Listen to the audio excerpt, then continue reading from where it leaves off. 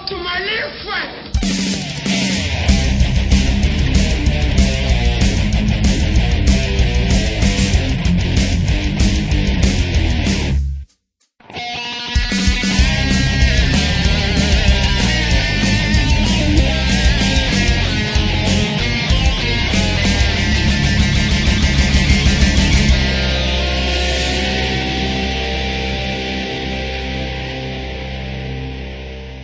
Hi there everyone, and welcome to episode number 25 of Say Hello to My Little Friend, aka the Beretta Cast.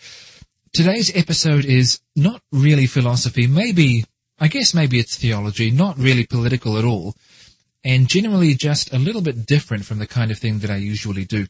I guess it represents some ideas that have been floating around in my mind for a little while now, so I've decided to give them expression here. This episode is called Stop Being a Christian and Start Being a Person. Now that's intentionally provocative in the way that it's been titled, maybe even a little bit misleading, because I don't actually want people who are Christians to literally give up the Christian faith. I just want them to perhaps think again about what it is to be a Christian and also what it means for things to be Christian. I'll be using the example of things. I'll be using music. I'll be using the example of scholarship as well. And then I'll lastly turn to not things, but people. Now, I might, quite unintentionally, annoy some people in this episode. Now, sometimes I deliberately annoy people, but it's not intentional this time. I hope I don't. But if I do, then it's something that I can live with if I can successfully get this message across to just half the people who hear this.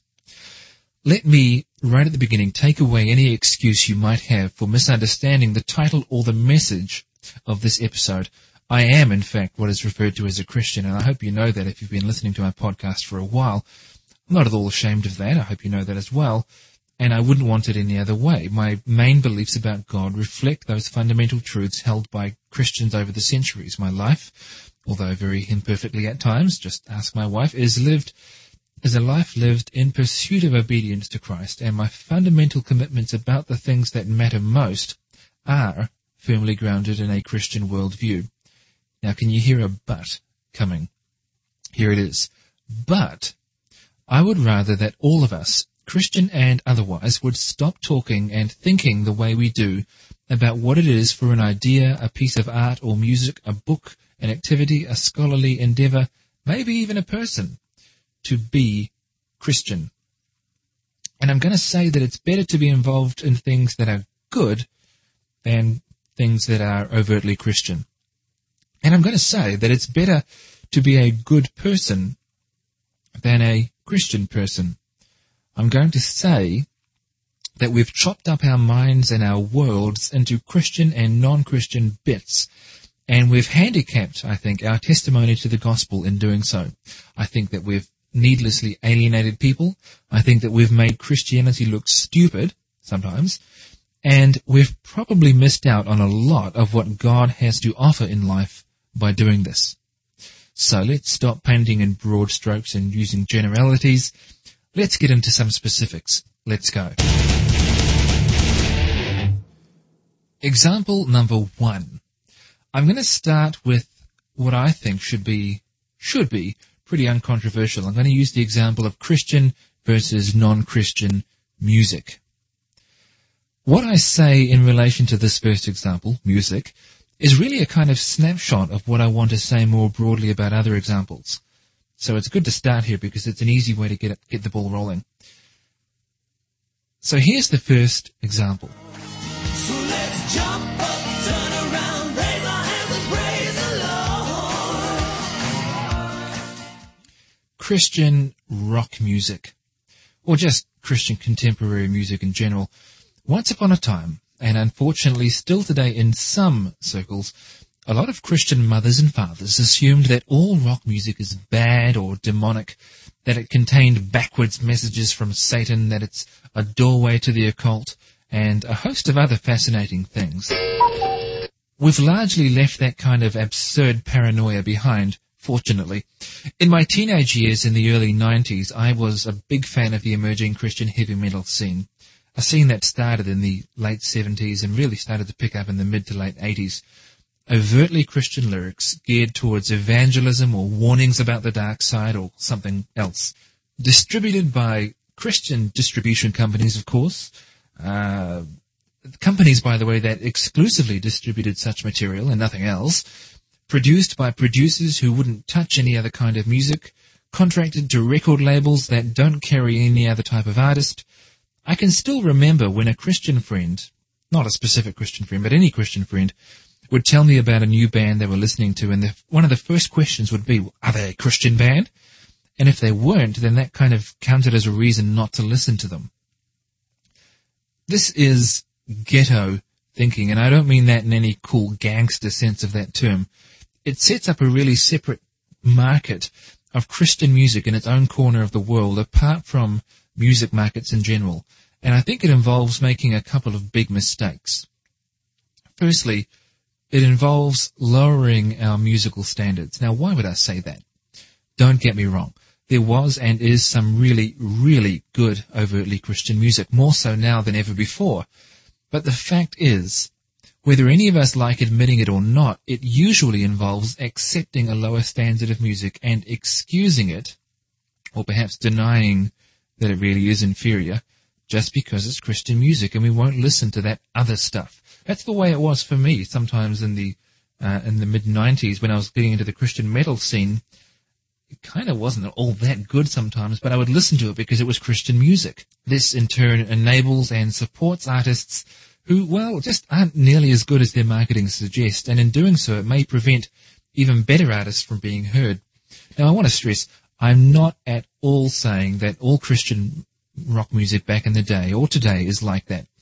I think that some of the early Bride albums, Stryper, in spite of what some might say, some of the music from Bloodgood, Rares, and a bunch of other music from way back when was really outstanding music, even by mainstream standards. But come on, have you even heard the first Guardian album?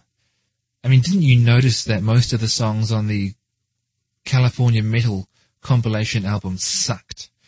Even today, as I listen to Christian radio shows, fortunately not metal ones, actually, the Christian heavy metal scene has really improved dramatically since the 80s. I find myself cringing at the corniness of both the music and the lyrics sometimes. I find myself thinking if it weren't for the fact that this rubbish is overtly Christian and so it's got a safe niche market, it would never sell. Secondly, for the really good Christian artists out there, this ghetto mentality just robs them of exposure that could make them more successful. The pressure to fit some cheesy Christian mold and be more overt than any Christian would be in normal life without sounding like a freak is to effectively say to the world, stay away. We've got nothing to offer you. There's nothing to see here. Bands and artists that really are making it in the world are simply being themselves. They're not putting on a mask or trying to be as overt as possible. Bands like POD, Blindside, Norah Jones, here in New Zealand we've got Dave Dobbin, Brooke Fraser, Stereogram, and plenty of others. But you might say, isn't that just a compromise? This is what I used to hear in my teenage years from various places. Christian rock music is just a compromise, sticking good words together with an evil type of music. Now, fortunately, that's largely an attitude of the past, but am I now advocating that Christian musicians hide their faith in order to be more successful? No. And if you think that, and now I'm really getting to the major point of this episode, when it comes to music anyway. If you think that, then you need to seriously rethink what Christian faith is and change your approach to the world. This is my third point. This ghetto mentality fails to fully appreciate that God is the creator of the world and that it contains many good things that don't have a bumper sticker with Jesus Saves printed on it. This is God's world. And the good things in the world, Christians have always taught and still do teach, the good things in the world glorify God. Look in the book of Psalms. He writes, the heavens declare the glory of the Lord. That's not because the words praise God or anything like that are written across the sky. It's because the natural beauty of the night sky shows the handiwork of God. Elsewhere in the Psalms, the writer rejoices in the glory of God and the things that he has made, including the lion as it hunts its prey, which is provided by God. Now, you can be sure the lion didn't say grace. Or listen to this from the Apostle Paul in the book of Philippians. He says, Finally, brothers, whatever is true, whatever is honourable, whatever is just, whatever is pure, whatever is lovely, whatever is commendable, if there is any excellence, if there is anything worthy of praise, think about these things. Okay, it doesn't say whatever is explicitly Christian, as though only such things can meet the criteria listed here. There are songs by Christian artists that simply fail to meet those criteria, and there are plenty of songs written by artists who are not Christians that do meet those criteria. Some Christian songs present a wrong message, and some so-called secular songs present the right message. I'm going to play just a couple of clips here which give examples of that. Here's the first one. A man walked up to me the other day. He was very educated. He had a lot of things to say. And he was also forward thinking and so very up to date. And he wanted to teach me about faith. He said, how can you believe in the thing you've never seen? He said, how can you believe with all the evil that we have seen? He said, don't you know that no one believes in your simple old-fashioned faith? I said, I believe in God. I said, I believe in the impossible.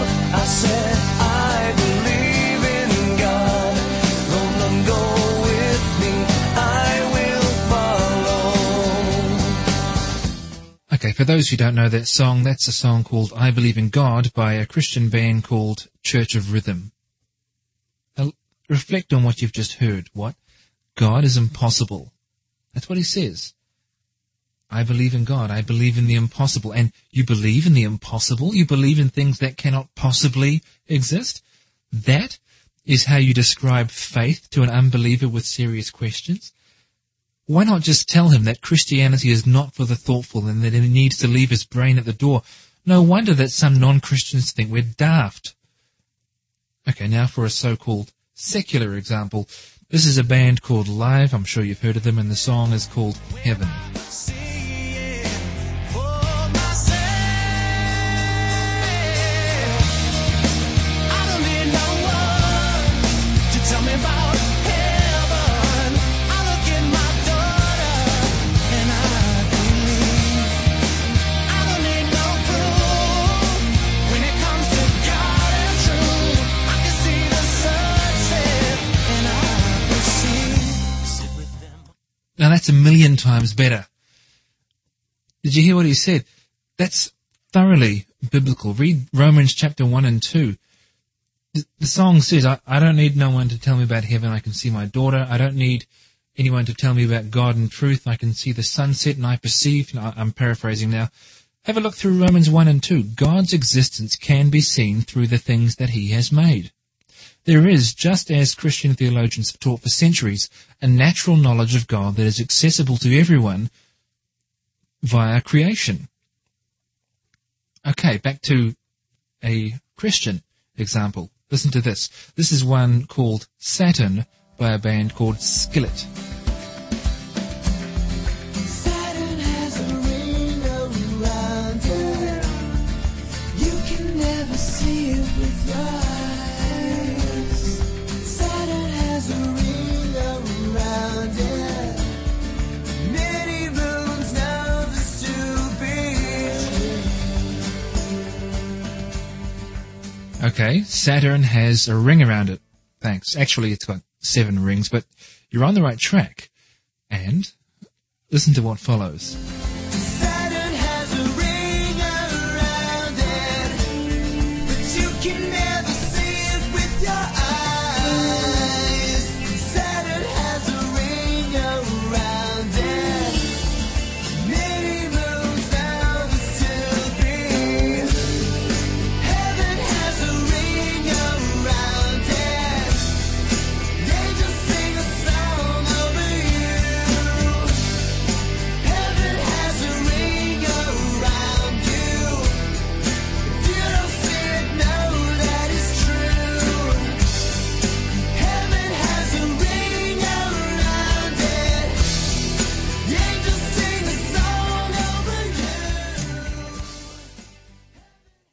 Okay, what are you talking about now?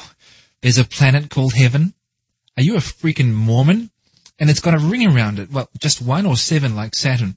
And what the heck is this nonsense? Is there any sense in which this is really part of a Christian worldview? Not at all. Yeah, the fact that it's on a Christian radio station and that uses the word heaven might make you think otherwise, but no, it's not. Listen, here's another example, the final one I'm going to use from a secular band, Megadeth, and the song is Symphony of Destruction. You take a mortal man and put him in control.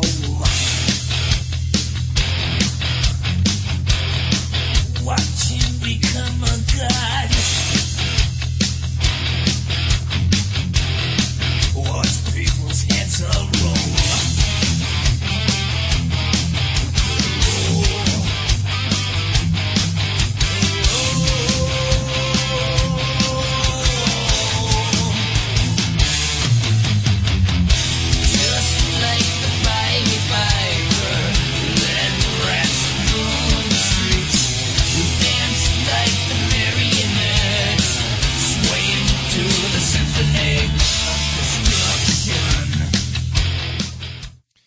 Now, I'd listen to that rather than the other artists we've heard just because it's better music. But once again, this is right on. And what's more, I think it is part of a Christian worldview. If you give a fallen mortal man absolute power and look to him like a god, then just like the Pied Piper in the story, he'll lead you down a path to a dystopian nightmare. Absolute power corrupts absolutely. Okay, so setting these examples aside just for now, even if a musician, an artist, a songwriter isn't intentionally trying to construct a positive message about virtue or love or God or anything like that. Maybe they're just telling a story. Even that is edifying and glorifying to God. God gave people, not just those who would follow him, but people generally, the gift of creativity. And when they use it, they show the handiwork of God. Okay, if artists identify as Christians, then sure, go ahead and identify them as such. But stop thinking of music as automatically good and glorifying to God if it's Christian, overtly Christian, and not glorifying to God if it's not. Look at your CD collection or your MP3 collection and whatever you have. Completely strip away the labels Christian and secular and just ask, is it good? Does it glorify God in the proper, full sense, not just by including sentences that explicitly talk about him? Would I listen to it if I didn't know the religious stance of the artist? Is it good in the proper sense of the word? Is it good music? Okay, so I'm going to end the example of music and look at example number 2, Christian versus non-Christian scholarship.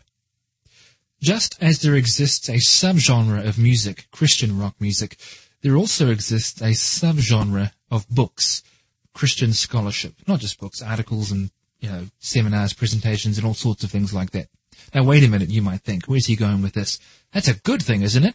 Christians and non-Christians have different beliefs and assumptions that they bring to their scholarship, right? So we have to keep them apart, don't we? Well, Christians and non-Christians will, I agree, in some cases diverge on their research projects, what it is they are interested in.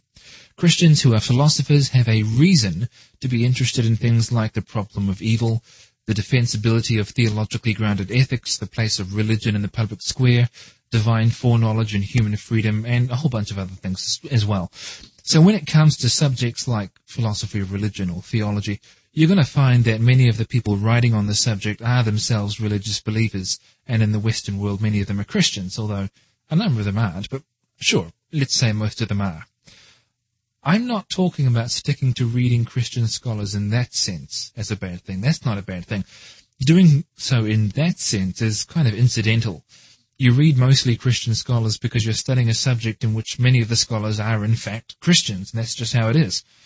I'm talking about the habit, intentional or not, of assuming that if a piece of scholarship is overtly Christian, then on that basis it should be regarded as more likely to be reliable.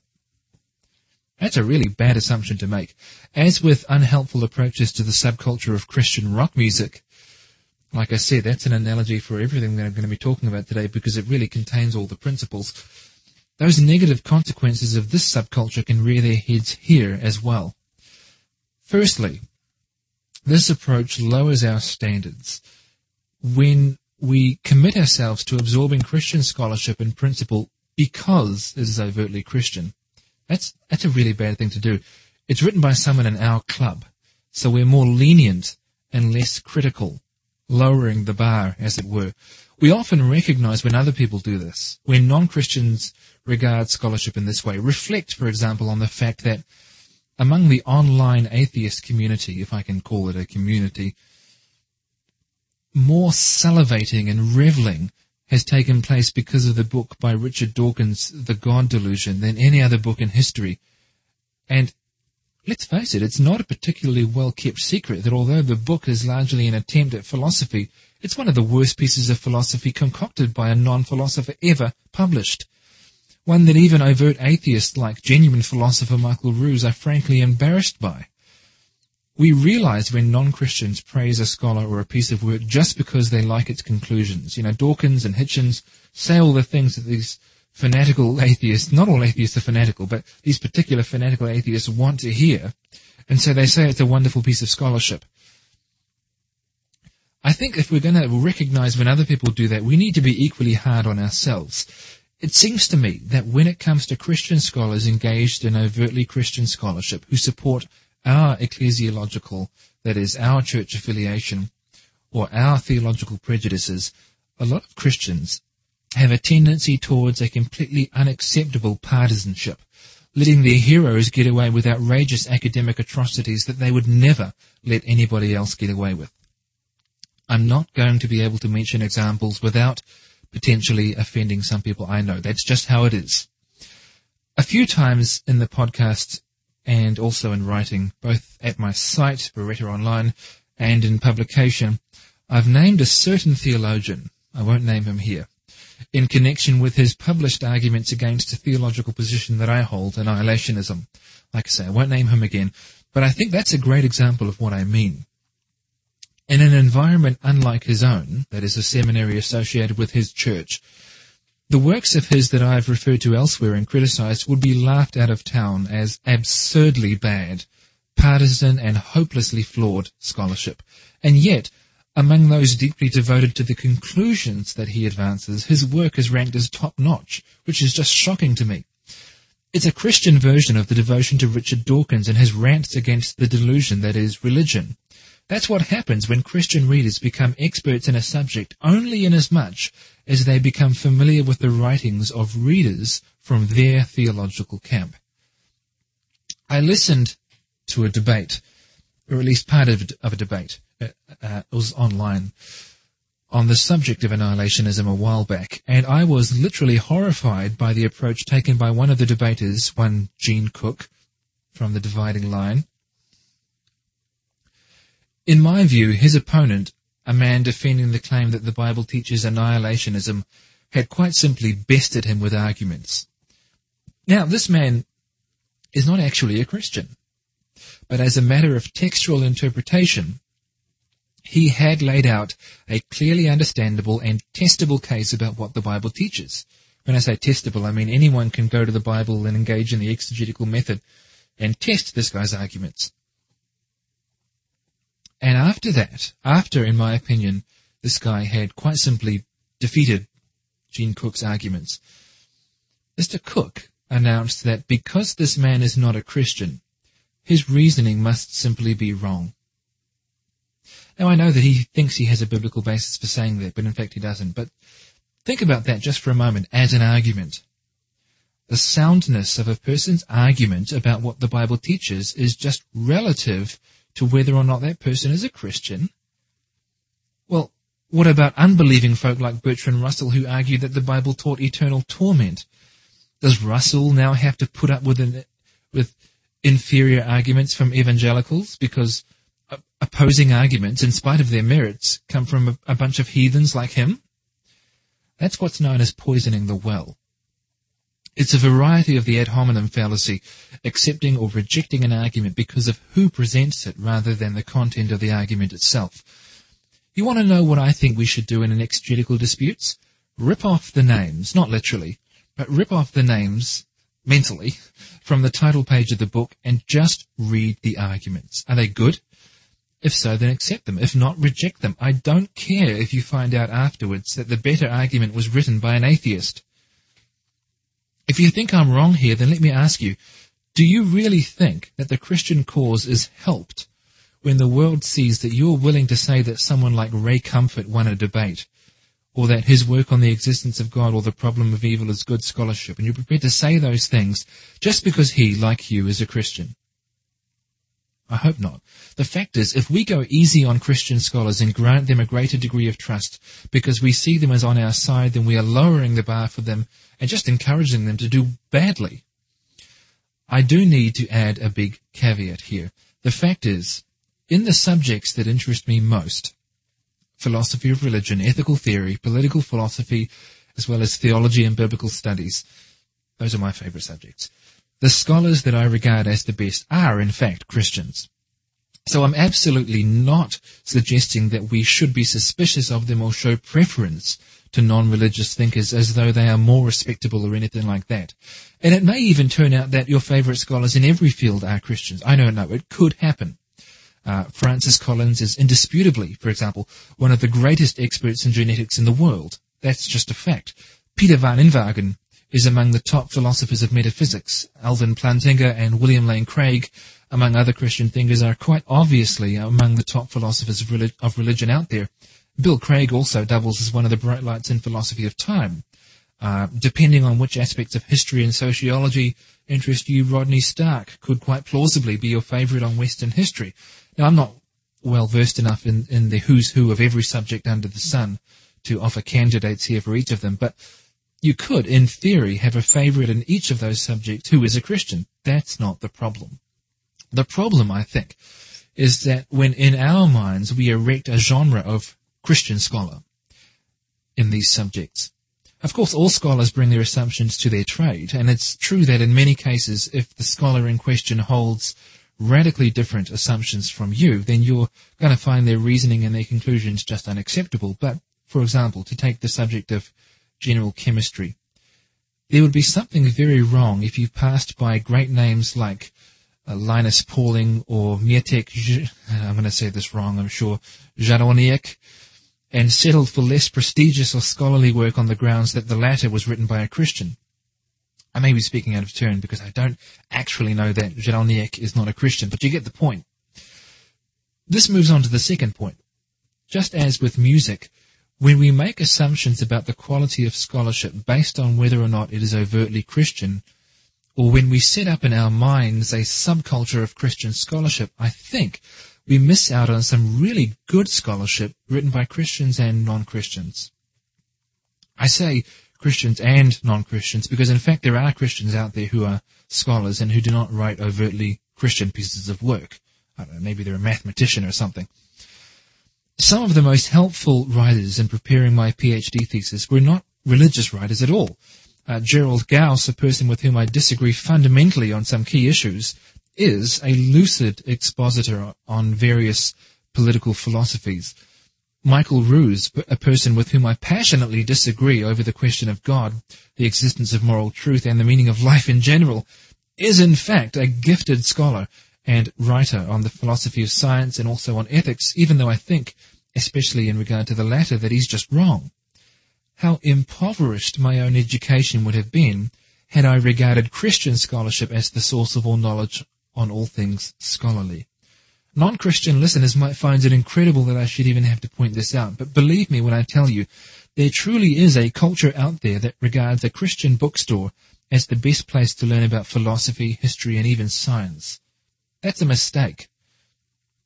Thirdly, we miss the fact, when we do this, when we set up this subculture of Christian scholarship, we miss the fact that the pursuit of knowledge and the promotion of understanding is not an ability that is limited to those within the Christian faith, but is a gift that God has given humanity. In short, there is good stuff outside of the church. It really is glorifying to God when a non-Christian physicist, for example, discovers special relativity, whether it's the version proposed by Einstein or that of Lorentz. Let me put it another way. Back in the 2nd century, Justin Martyr, famous Christian, one of the church fathers, said, and correctly so, he said this of all the wisdom of all the philosophers of all times, and I quote the English translation, "Whatever things were rightly said among all men are the property of us Christians." End quote.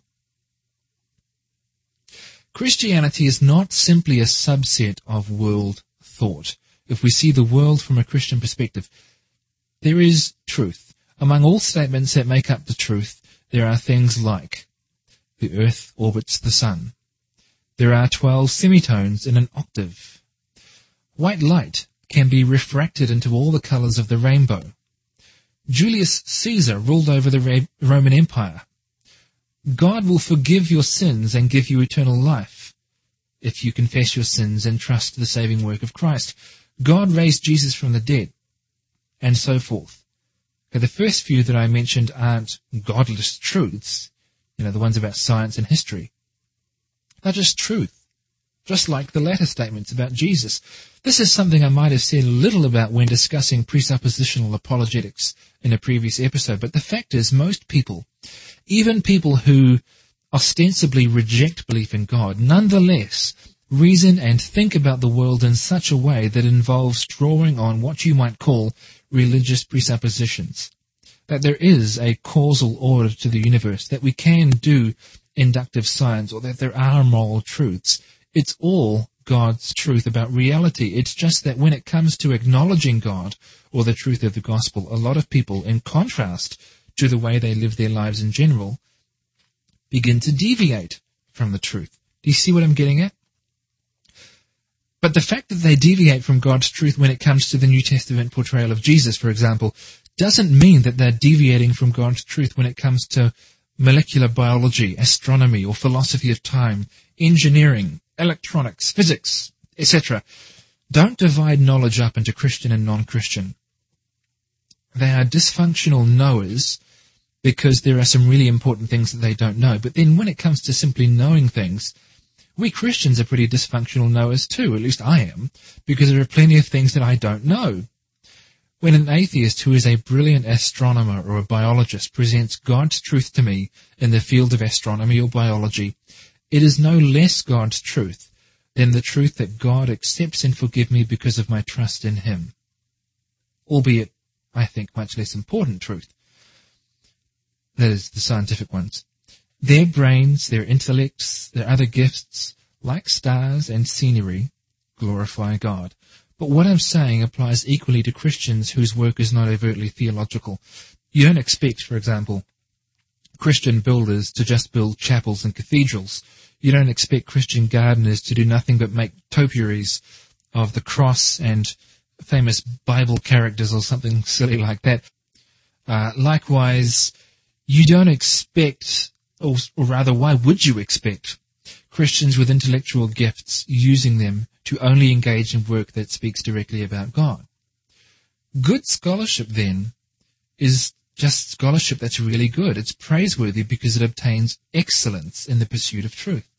Overtly Christian scholarship can be bad, really bad scholarship. Have you ever read, something by John Walvoord? Or Answers in Genesis? Answers in Genesis is a prime example. And never expect an apology from me for saying that if that offends you. That's just tough luck. Christians in all fields of scholarship obviously have a unique motivation to obtain excellence over and above the motivation that many have, namely to glorify God, but never confuse the religious fervor of a scholar with scholarly rigor itself. My last example, Christian versus non-Christian people. In a way, this is the pinnacle of the episode, although the truth is most of the idea that I want to get across has already been gotten across already, hopefully, if I've been successful. And all of it really applies here by analogy as well. But of course, people are more important than songs and books and papers and so forth. On a subject where even the most friendly of audiences could easily misunderstand me, let me, as so many times before, offer a big, clear disclaimer. I am not a universalist. I do not believe that all roads lead to God, and so ultimately it makes no difference whether a person gets there by trusting Christ or some other way. So let's not go down that road at all. That's not my view. What I am doing is rejecting the view that Christianity provides an alternative community. Now, what do I mean by that? Well, Christianity definitely provides an alternative to other belief systems and other ways of life that exist in our communities, and sure, it does provide a visible community, a family that is the church. It also points to the proper, that is, fitting future of humanity, resurrection, restoration to fellowship with God and eternal life. But it is not and never should be an alternative community, that is, an alternative to living in the world of other human beings. As Christians, we believe in what the postmodernists have called a meta-narrative. That's just a new name for an old thing. That just means that we believe in a big story. We see reality, all of history, with one unfolding account that ties it all together. God made humanity. Humanity is at odds with God. God sent his Son into the world to redeem us and to bring us back to him. I mean, that's the heart and soul of it. Oh, you can add future things too. God will also restore all of creation at some point and is in the process of doing so now. As believers in objective truth, we think that this is not just true for us Christians. Whether everyone else realizes it or not, it's true for everyone. It's just true. It's what's really real. This is the way the world of brute facts really is. People who don't go to our churches and worship God as we do may be mistaken about the way things really are. Tragically so. But they're not aliens. According to this big meta-narrative thing that we believe, they are exactly what we are. As human beings with a common problem, we're all in this together. In the sense that they hold a different worldview that I do, sure, there's a sense in which they see the world through different eyes, metaphorically speaking. But in a literal, straightforward sense, they see what you and I see. They see a broken world that needs solutions. They know that there are so many things that need to be put right in exactly the same way that we see it. They, just like I, need to be put in touch with the source of our life and the only hope that this world really has. They, like I, are God's creatures, made as part of nature by God, made to work properly, made to function correctly when they are in fellowship with nature's maker. Think of it this way. We're not morphed into something superhuman when we become Christians. In a way, we just become more human, directed back towards what we as a people were meant to be. Just as all good music glorifies God, whether it's overtly Christian or not, and just as good scholarship glorifies God, whether it's overtly Christian or not, because it reflects the gifts that God has given to all people. Good people glorify God, whether they're Christian or not. Now, I'm not, of course, abandoning the idea that we're all sinners, so no one's really good in that full and perfect sense. But there just are good things in the character of people in this world. For example, have you ever caught yourself, maybe even felt guilty about it, have you ever caught yourself thinking about a person you know? I have, and others have told me that they've done the same thing. Thinking, what a wonderful person. He or she would make a really great Christian. Have you ever found yourself thinking that? Now, of course, the error in that thinking is that it imagines that being a Christian is a matter of being a good or virtuous, likable person. It's not. It's a matter of faith in the grace of God, but that's another matter. The point is, if you really must think of people who aren't Christians in a collective way, think of them as dysfunctional Christians. I'm trying to think of useful examples that might get to the heart of what I'm trying to get across here. Here's an idea that might strike some people as a little bit strange if you know me and know that I'm a Christian, especially some of my fellow conservative Christians. Think of it this way. Well, think of this as an example that illustrates the point. God doesn't only hear it when Christians pray. Now, does that strike you as a little bit weird? God is omniscient. He knows everything that goes on. And this is about as close to evangelism as I'm ever likely to get. The Bible says in Acts chapter 17 that all human creatures are God's offspring in some sense. It's proper and natural and fitting and normal for all of his offspring to pray to him and to trust him. What is the point of appealing to people to pray and ask God for God to make himself known to them if he can't hear them or doesn't listen when they pray? The Bible says, read through the first couple of chapters of Romans, I think I mentioned these earlier, that all people at a basic level know that God is there, but they err because they do not acknowledge him or give him the glory that he deserves, being God. If you aren't a Christian, you're listening to this, and you have this perception that praying is something done by Christians and some sort of crowd activity that makes them different, think of it this way. They're getting back to their roots as normal, natural, properly functioning people. And they're not just our roots, they're yours as well. When we as Christians call you to become a Christian, as Christians do from time to time, Christians will be Christians after all, even if in an occasionally embarrassing way, feel free to forget the Christian label if it really bugs you. But personally, I think it'll grow on you. Just see it in terms of them calling you to get back on track as a human being and doing what's actually good for you. Now, this is kind of dissolving into a bit of a rant, or at least it feels this way, so I'll wind things up there. As I said at the outset, this episode is a bit of a different one for me. Next time, and I'll try and make the next episode come sooner than this one did, I'll be getting back to subjects that fit in a little bit more naturally with the podcast. I haven't made my mind up exactly what the next podcast episode will be about, but at the moment I'm thinking that I might do something on the mind-body problem from a philosophical and theological standpoint. In fact, you know what? Let's make a decision right now. I'll be back with episode 26 on the mind-body problem, where we look at what, if anything, is the soul. Is there a detachable thing called a mind, or is the mind something generated by the brain, or, as Bill Hasker suggests, is it both? What are the implications for Christian theology of either view, and what, if anything, does the Bible have to say about this? So that's all for this episode. I hope, now that I've got it off my chest, I hope you found it somewhat interesting and useful. I hope you think about it. But for now, join me next time, but for now, that's all for now. That was really awkward. This is Glenn Peoples signing off another episode of Say hello to my little friend.